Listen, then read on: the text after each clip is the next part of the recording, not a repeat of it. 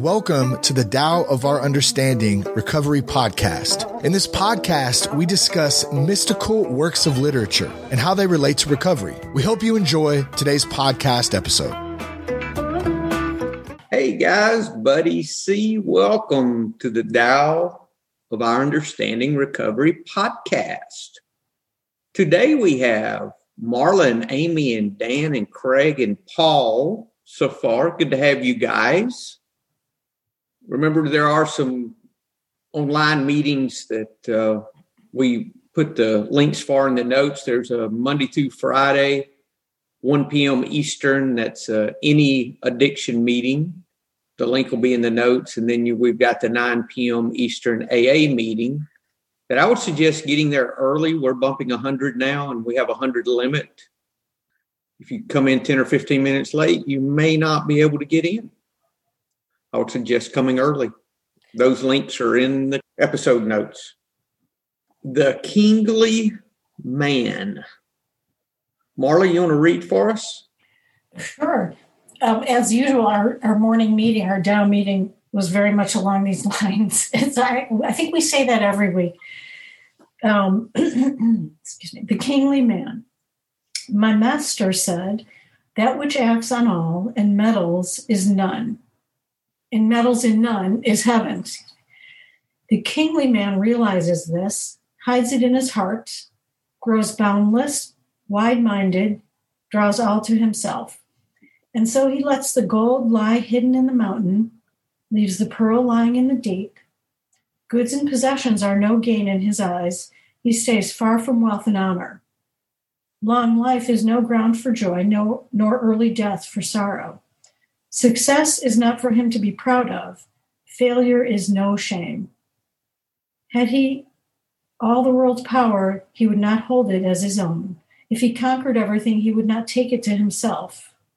His glory is in knowing that all things come together in one, and life and death are equal.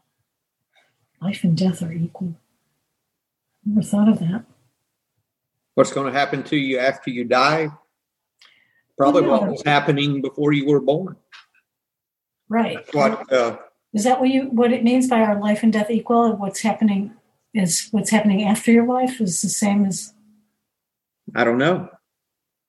Have no idea. Any thoughts? This sounds like mind your own business. And not really. I see contentment. Total contentment. He who meddles in none is heaven. And it doesn't say the king, it's the kingly man. It's like the traits of a man. Like these are the traits you want. It's not that this is the traits of a king. These are the traits you want to. If you have these traits, you're kingly. Grows boundless. How about this? Draws all to himself. That screams program of attraction. Yes. But before we get too far, can we please back up to my master said that which acts on all and meddles in none is heaven. Can you please help me understand that?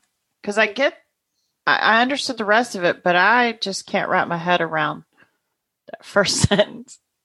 I think it goes to control. He acts on everything as it comes. He doesn't try to meddle in it. He doesn't try to control any outcomes. That's why. Well, no wonder I can't wrap my head around it, because I want to control everything. So that's why it makes no sense to me. If you were an elf, you would understand these things. Okay. And also, if you were older and wiser, Amy, you would understand too. Probably if you were stuck in the house with Louise for a month, you would understand these things. Well, I'm glad I have y'all, because none of that's going to happen. I kind of got drawn to the next part. It says the kingly man realizes this, hides it in his heart. Why would you hide it in your heart? Is that just like That's a good question. Is that not just another way of saying that he keeps it close to his heart, and that's what he acts on daily? That's how he lives his life. He doesn't meddle in anything. He just acts on everything that comes along, and he does the next right thing, and he doesn't try to control, doesn't try to hold on to things. He just lets things progress to the natural way. What about that it means a kingly man? Isn't that what being a kingly man's all about? Being, showing no emotion. Also, I think that's kind of what to me hides it in his heart. Is like you keep your emotions close and don't really wear them on your sleeve. I don't know. Or it could be that it's his treasure. This is what he feels is important. Yeah, Paul mentioned it earlier on in the meeting this morning, where he was talking about setting an example, leading by example, rather than just pushing out this and look at me. Mm-hmm. And somebody's already mentioned attraction rather than promotion. Amy mentioned attraction rather than promotion. Grows boundless, wide-minded, draws all to himself. None of that is effort. Dan, I know you've got something on that.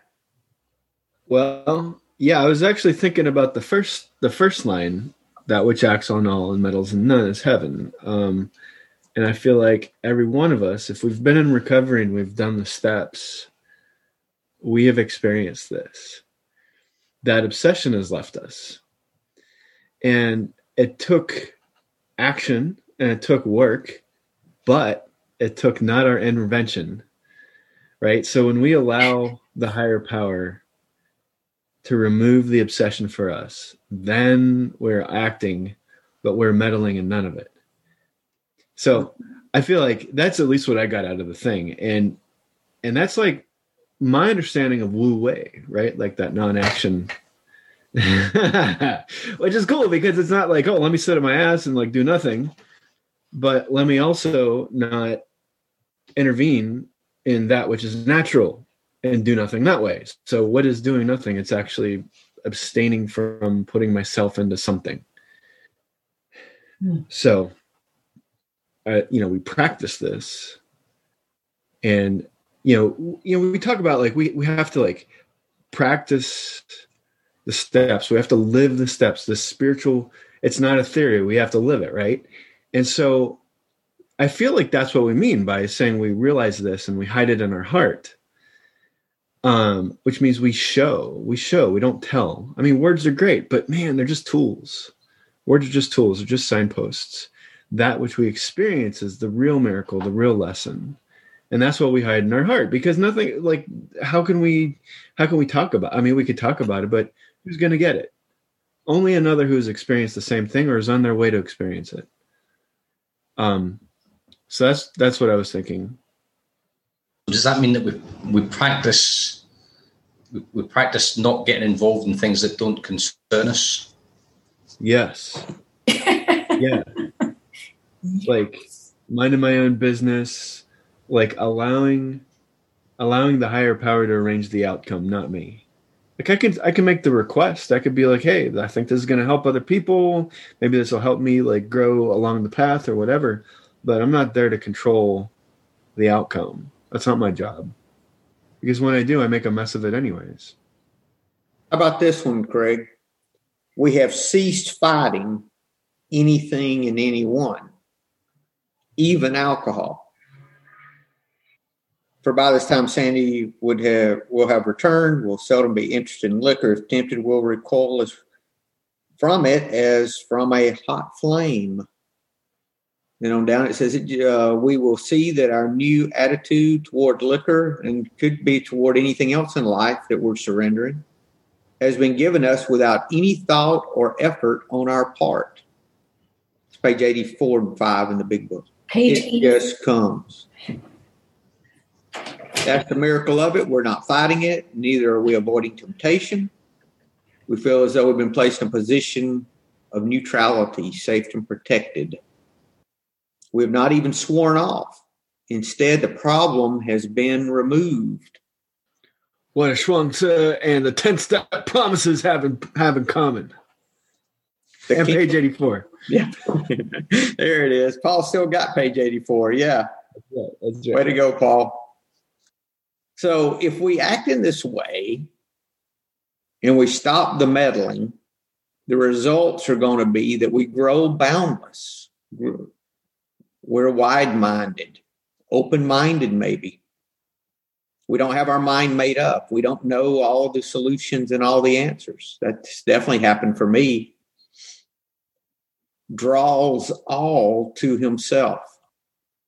It's not, and I thought that would have to do with money. It sounds like that would be something to do with making money or something being prosperous in some way.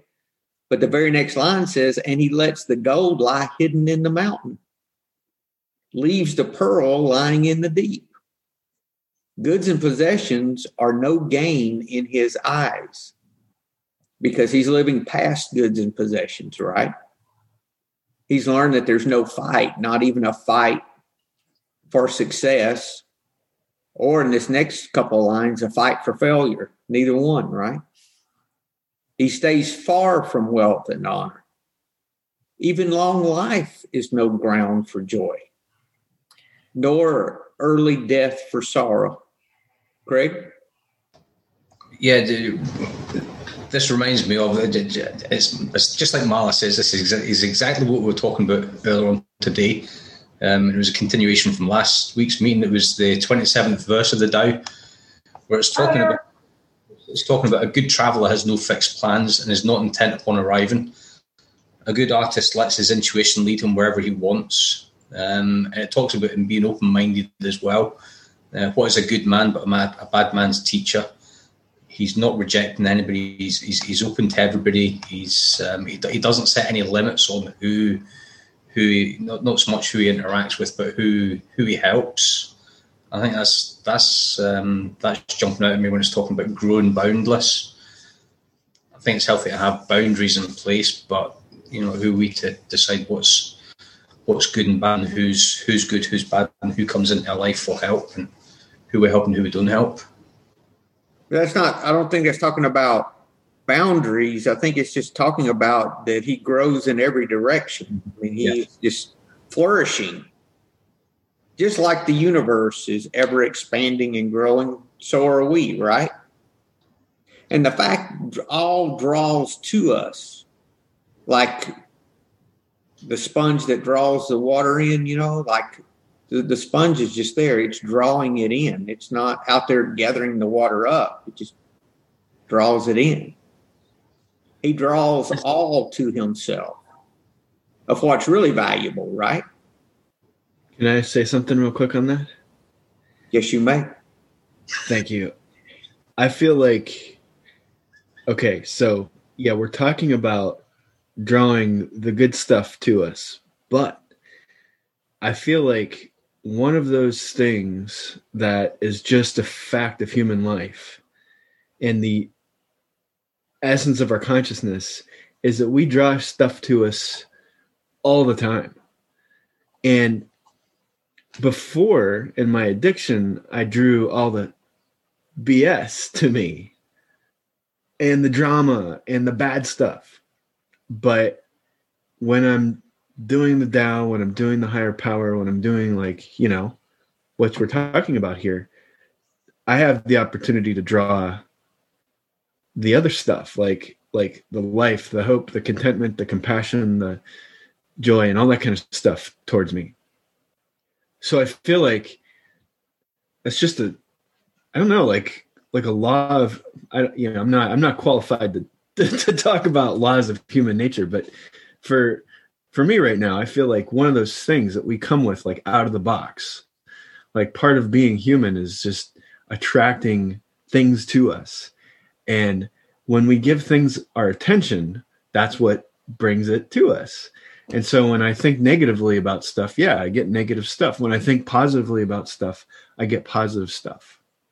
So like if I can practice Wu Wei or the non-action or the acting on all and meddling in none, then what happens is I attract so much more to myself than just my finite BS negativity. That's what I wanted to say. Thank you.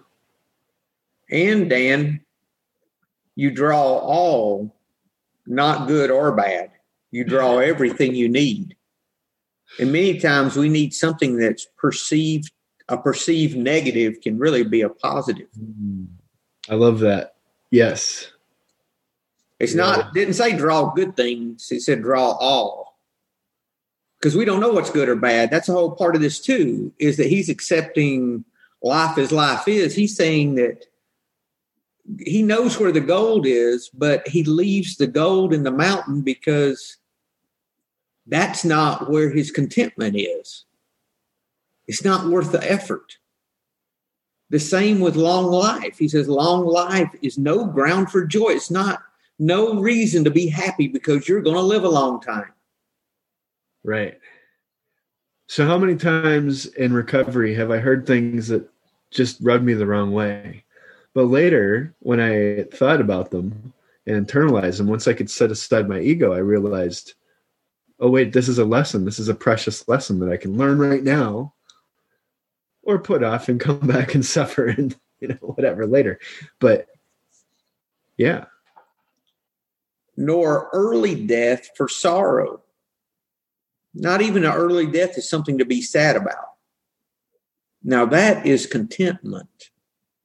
Then he says, success is not for him to be, not to be proud of success, nor shameful for failure. What is failure anyways? Oh, perspective. So I think once our perspective starts to shift, right, our perception starts to move from that chaos and drama to acceptance and humility of the way things are, then liabilities become assets, failures become teachable moments. Then don't these become some of the best lessons? We don't really learn unless we fail at something. It just teaches us how not to do something, or it shows us that there's another opportunity here. There's an opportunity to do something different. If you're open to letting your ego step aside and listen and learn the lesson. I just, we were talking about I was talking about coming into early recovery. And all those stupid things that people said and the cliches, I'm like, fuck you all. And then like a year or two later, it's like, oh, really? It is one day at a time. It is to do the next right thing. And somebody's telling you to fuck you too. I know. It's like, all those things really do mean something. It's an evolution of open-mindedness. Being an addict is very narrow-minded. That's for sure. Today, I find it's the best thing being an alcoholic that's ever happened to me. This proves I don't know what's good for me. And if I don't know what's good for me, then I don't know what's good or bad for you or for anyone. So I'm better off if I don't give advice, don't figure I know what's best, and just accept life on life's terms as it is today, especially my own life as it actually is. That's page 418 in the big book. This is really acceptance, I think.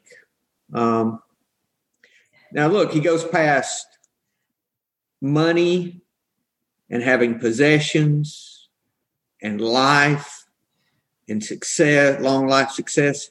Now power. So they grapple with the power question. Maybe their power is an exception. Had he all the world's power, he would not hold it as his own. If he conquered everything, he would not take it to himself. And here's the thing he's found out. His glory is in knowing that all things come together in one and that life and death are equal. I'd like to say something, please. Yes, sir. I just wanted to pause and draw a parallel between we have in here this whole thing. He's talking about emotional security, financial security, social standing, and intimacy. Or let's see, do we talk about sex relations in here?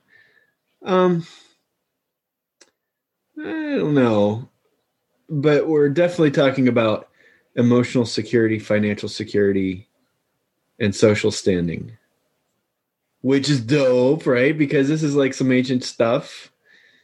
And, I mean, what is that? It's like the third column in our 4 steps is identifying what are we trying to get? What's our more fair share that we're demanding that's actually causing us all the problems? Mm-hmm. And, and he's saying right here, he's like, okay, so we're realizing this hiding in our heart. So we are providing our own emotional security by not looking outside for it. Goods and possession are no gain. Okay, great. Like wealth and honor. Those are external factors. So we're talking like emotional sobriety here, which is kind of cool. I just wanted to I wanted to share my experience in relating these 2 things together. Thank you. I have a story from The Heart of Being by John Laurie. This is Royakan, the Zen poet, had a little hermitage in the mountains. One freezing cold December night, while he was gone, a thief broke in, but could find nothing to steal. Royakan was an accomplished pauper. When he returned, he surprised the thief. He felt so bad that the thief had found nothing to steal that he took off his robes and gave them to the thief. The thief left, and Royakan, sitting by the window, shivering and looking at the full moon over the mountain, said, "Ah, such a beautiful moon. If only I could have given him that." What a powerful story. Is crying allowed on the podcast? No. I think that's the first time I've ever teared up on the Tao podcast, but that is such a powerful story. Yeah, it really is. It really is. I mean, he understood this. He understood this. How beautiful. So what if we just take the day for what it is as being the best thing going? I don't know. I think in some of the Tao Te Ching, Lao Tzu talks about not caring about worldly stuff. And of course, that's wealth and power and sex relations just for the sake of having those and stuff like that. Like there's this other thing that we connect to, which is, the Tao and the higher power or each other, that thing that we can't really, like if we're going to sit here and like say, oh, well, it's this and this is what it looks like and this is what it tastes like, this connection with a higher power, like there's no way that we could transmit that to anyone, right? So even if we wanted to take the gold out of the mountain, we can't. We can only show somebody the way. We can't show them the actual gold. It's impossible. Which is cool. Because that forces my codependent ass to do it for myself and then allow other people to do it. Because the love that we can describe is not really love. It can only be experienced. Yeah. Just like describing to someone how a strawberry tastes. You can't do it. They've just got to taste a strawberry. Yeah. Well, isn't our whole credo is about sharing our experiences? It's about giving them a strawberry to taste. And living by example. It's give them one of your strawberries. Seriously, that's what it is. It's sharing your experience. Yeah. Yeah, that's why it really is all about, the same with a rose. Yeah, how does a rose smell? Yeah. Yeah, it really is the same reason that we share our experience, strength, and hope. We don't give people instructions on what to do. We just share how we did it, and that's why we do that. Is that acting on all? Is that what? Acting, like that first sentence, would that be acts on all? Would that be acting, sharing your experience rather than meddling? It depends on your intention behind it. Oh my God, thank you for saying that word, because buddy, right after what you read on page 418 has to be one of my most favorite sentences in this entire book. Before AA, I judged myself by my intentions while the world was judging me by my actions.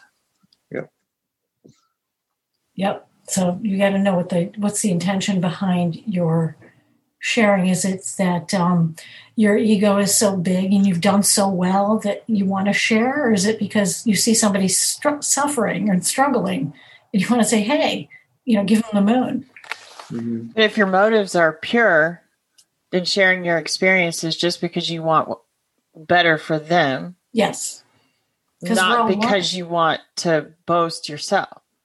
No, but it's you have to realize that we are all one. We're all the same, and we all feed off each other, need each other. And your experiences, we love hearing newcomers because their experience is something we've all experienced too, but it harkens us back to the days we don't ever want to go back to, I'm sure. Most of us don't. I think if we ask our higher power to teach us how to love people, the rest of that takes care of itself.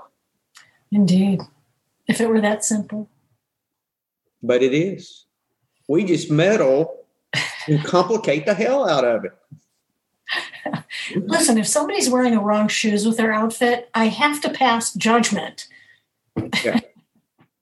Buddy, that story you told about the moon and the thief, this reminded me of my grandma. She lived just about a block from the railroad tracks in a small town. And when I was a kid, there used to be we called them hobos, bums that rode the train. And apparently they knew that my grandma's house was the place to come because I remember one time I was sitting, probably not more than 6 or 7. I was sitting out on the front step, and this ratty looking bum with, smelled the booze. And he walked up to the door, and my grandma started talking to him and asked him what, he said he was hungry. And so she went and she made him a sandwich. Didn't pass any judgment on him. And then after he left, I asked her, well, why did you do that? You didn't even know him. He was just this dirty, smelly old bum. What? She said, well, he was hungry. So I gave him a sandwich. That always stuck with me. And she did stuff like that. She didn't have much. She came through the Depression, and they were definitely either at or below the poverty line themselves. But she would give. This was before all the food banks started to become big. She would always give me if she had some leftover, a can of green beans or something. She'd say, go take that to the neighbor. Give it to the neighbor. I'm not using it. So I learned a lot from her, and I didn't appreciate it till I got into recovery when I started thinking about some of this stuff. But yeah, I just wish more people were like that. Thank you, Paul. You became like that. So she paid it forward. Well, she led by example. It's a practice. Oh, definitely a practice, but and you've had different life experiences than she did, but definitely you learned that from her, and now you just passed it on to us, which is pretty powerful. So I'm going to offer you a congratulations today, Paul, for just being you, for being a great Paul. For sharing your strawberry with us. That's it. Yeah. Thank you, Dan. So I guess the question is our real purpose in life. We might think our purpose is to make some money and pay the mortgage and all these other things that we do. But is that our real purpose? I guarantee you the kingly man had a purpose that most people would not understand. Is this not the path to spiritual awakening? This is just a description of someone on the path, really. I'd agree with that. It's my experience, anyways. We're just scratching the surface of this, Dan. We're not even making a mark yet, We are but turning our eyes in a direction. That's all. Yeah. Yeah. Life is just practice. It's like, hopefully tomorrow I'll get it better, but we're just practicing to whatever, get better. Yeah. Because there's not really a destination, is there? I mean, because, we grow up thinking, oh, I need to be this when I grow up, or I need to do that with my life, or this or whatever. And we always set like these goals for us, these aspirations and hopes and dreams and everything like that. But that's not really the point, like you said, Marla. It's not the point. The point's to be happy. And that seems so boring. Oh. Right?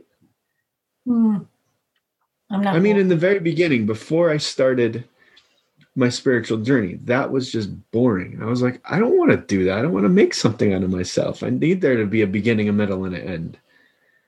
But when I realized that all that does is it sinks me deeper and deeper into the bondage of self. But practicing is what gives me the relief. I'm glad you said that. Thank you, Marla. And, it also is not even helping the most people we can help.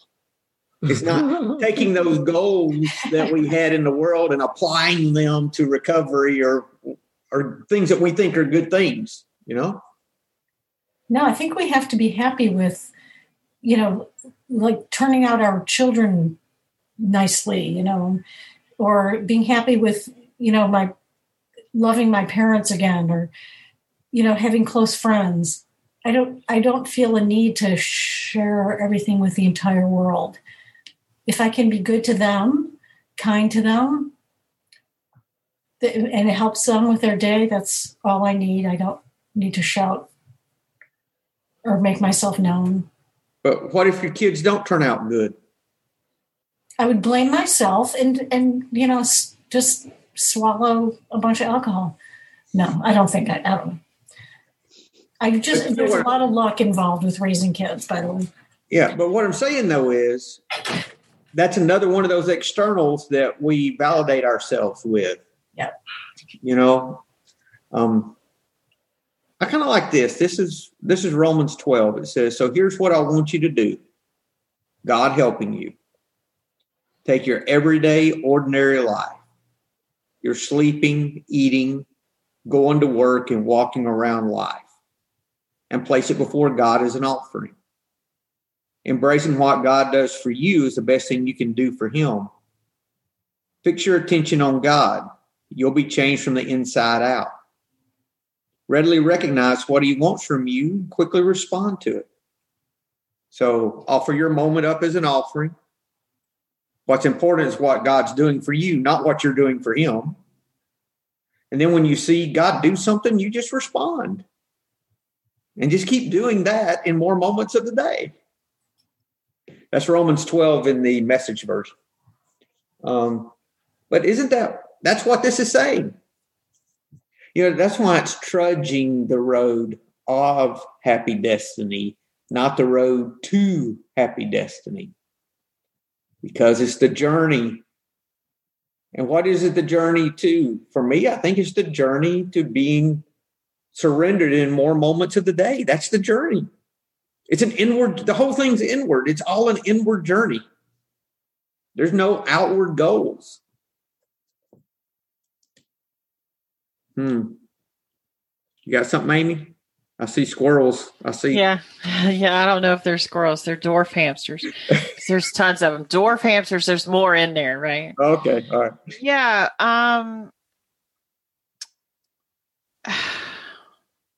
Yeah, I just lost them. I mean, there's a lot of them going around and around. Yeah, I'll get back to you. It's just a description of a surrendered life is what it is. I remember the innermost self. We had to concede to our innermost selves, right? Deep down in every man, woman, child is the fundamental idea. So just at that inner core, right, is where we have to be. And it's still, all I keep hearing is acceptance and humility, and emotional sobriety, like Dan already mentioned. That's just what I keep hearing every time I look at this, or we bring up another point, or you read another story or a Bible verse or whatever. It's just, and Marla, something you said about happiness, and, and then somebody said, what we wanted to be, and as little kids, alcoholic, drug addict definitely were not on my list of things I wanted to be. Right. I mean, they just weren't. But all of a sudden I was. And then, like in some twisted way, I was accepting of that. I didn't necessarily want to do anything about it for a long time because I was still chasing that happiness that I thought those things gave me, right? But that's because I wasn't deep down to my innermost self where I could surrender and start to be, I had to get empty. Here's these buzzwords, right? I had to get empty before I could be filled with the good stuff. And I think aren't addicts inherently selfish? I know I was. All I cared about was, going out and getting loaded, as loaded as I could, and damn the consequences. I'll deal with those later. But it was also that ego that was keeping me in that addiction for almost 30 years. I can handle this. I got this. I'm a high functioning alcoholic. I just laugh every time I hear that because I called myself that because I never missed a day of work. On the by all outward appearances, I had my shit together, but deep down inside, I was a total mess. That's where the surrender and acceptance comes in for me. Until I made that surrender, I could not get better. And that surrender on day one was the big one. But yeah, every morning I have to surrender. I have to say, okay, this, no matter what happens today, I'm not going to pick up that first drink, and everything else will take care of itself from there.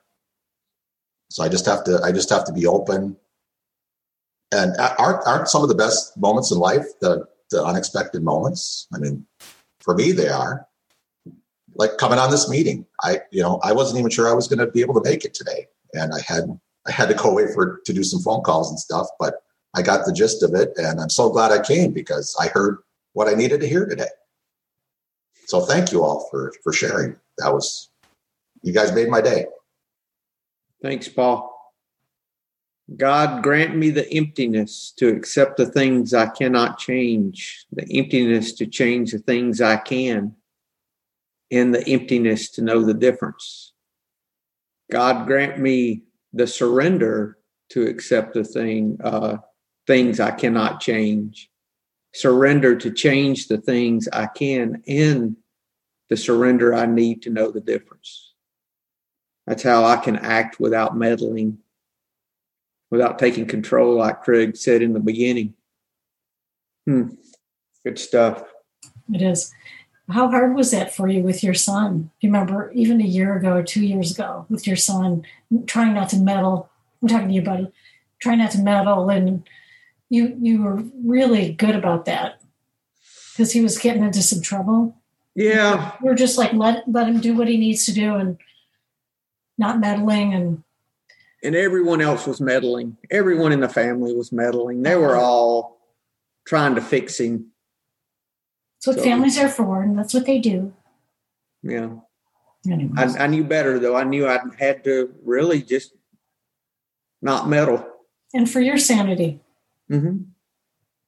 Because, if I'm meddling, that means I'm starting to control. And if I'm starting to control, then I'm investing in an outcome. So my peace goes from something that's happening within that I can do something about to something out here that I can do nothing about.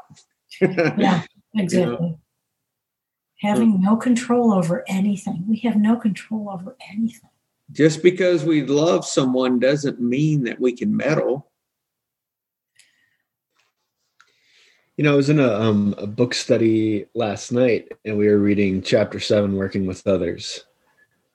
And for most of up until page 96, 97, it talks about that whole hands-off approach. Like, don't do anything. Mm-hmm. Like, just tell the alcoholic about your own experiences. Don't preach. Don't do anything else. And don't give that person anything from your bank, right? Okay, roof over their head for a second or two, great. But they can't be depending on you, and you can't be funding them. You can't be clothing them and housing them and all that kind of stuff. Because all that does is pushes the recovery off. That just made me think about that. That's all. Even to the point of telling them they may need to go drink some more. Yeah. And, I'm just going to go ahead and tell myself I'm shitty at doing that. I hope to get better. You guys are helping me put that back into perspective. Well, this is the thing, Dan. When you know that you do not have the solution, you're just describing how the solution worked for you. You're not the one in control of the solution.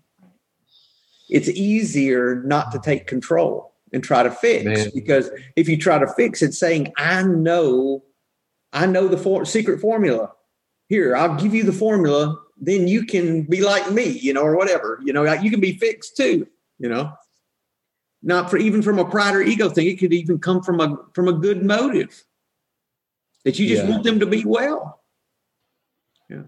The way they get well in my thinking, according to my experience, is by learning to surrender like I had to surrender, learning to be empty like I learned to be empty to a degree, enough to get some relief from my alcoholism. And that took miserableness, absolute miserableness, to the point of suicide for me to do it, because I'm so stubborn that I'm going to continue to the very nth degree that I can. Then finally I say, okay, I'm done. And then everything was better. I'm like, is that all I had to do? Was give up? I could have done this a long time ago. What is this about? Yeah, I always look at it, nobody could save me. So what makes me think I could save anybody else? Right. I think that too. It's like, I don't have it down. How can I share it with somebody else? I think we get the wrong idea of what the recovery is we are to share. Yeah. Agreed. It's not to help people. It's to share how it happened for us. And if they get help or not, it's up to them. It's not up to you. Yeah. Huh. Good stuff. And it's not even, like I said, it's not even about writing more books and doing more. And it's not at the end of your life saying you help all these people. It's about just doing what's in front of you to do. And if that means writing a book, so be it. If that means helping hundreds or thousands of people, so be it. But that's not the goal. The goal is just to do what's in front of you and offer the moment you're in as an offering. And when you see something, just respond. That's all. And if you're doing that, though, it says here that he grew boundlessly grew. He was wide-minded, drew all to himself, draws all. So he was adding to this flow of life, and he was ever expanding and flourishing in ways different from what people seeking outside pleasure or their joy from something outside of them could not see. That's good, guys. Anything else? Just another mind-expanding Thursday afternoon. That was good. I'm glad y'all brought that, because I didn't have all that. I never do. It's amazing how it just expands. And well, yeah, that's why there's so many different versions of or so many different versions of these writings. Everybody's got a different point of view. Well, this is the thing, Marla. I think what we're talking about is like looking at a work of art or sculpture, and we're all looking at it from a different angle, right? Mm-hmm. Mm-hmm. And, you know, the light may be coming in, you may be seeing it this way, or you may be seeing it this way. And here you've got the Taoist version of surrendering the moment, really, and the results of that. And then we talked about the Bible way that they talk about that in Romans 12. Same thing. They're just seeing the sculpture from a different point of view, just a little different, seeing the same thing. Same with my Royakan story. Same thing. And then what we read in recovery, same thing. It's just seeing the same sculpture from a different point is all. Looking at the same thing. So, yeah, it's good. Trudging the road of happy destiny. Anything else, guys? No, good meeting. Everyone good? Okay. Well, yep. Thank you, everybody. Thank you. We'll call it there, and have a great week. You too. Remember to share your strawberries. Oh, yeah, the strawberries, yes. Oh, yeah. I'll bring some tonight. Yeah, strawberries. That's the main takeaway. Yeah. Give away the strawberries. Exactly. or collard greens. Or collards. Yeah. Collards and strawberries.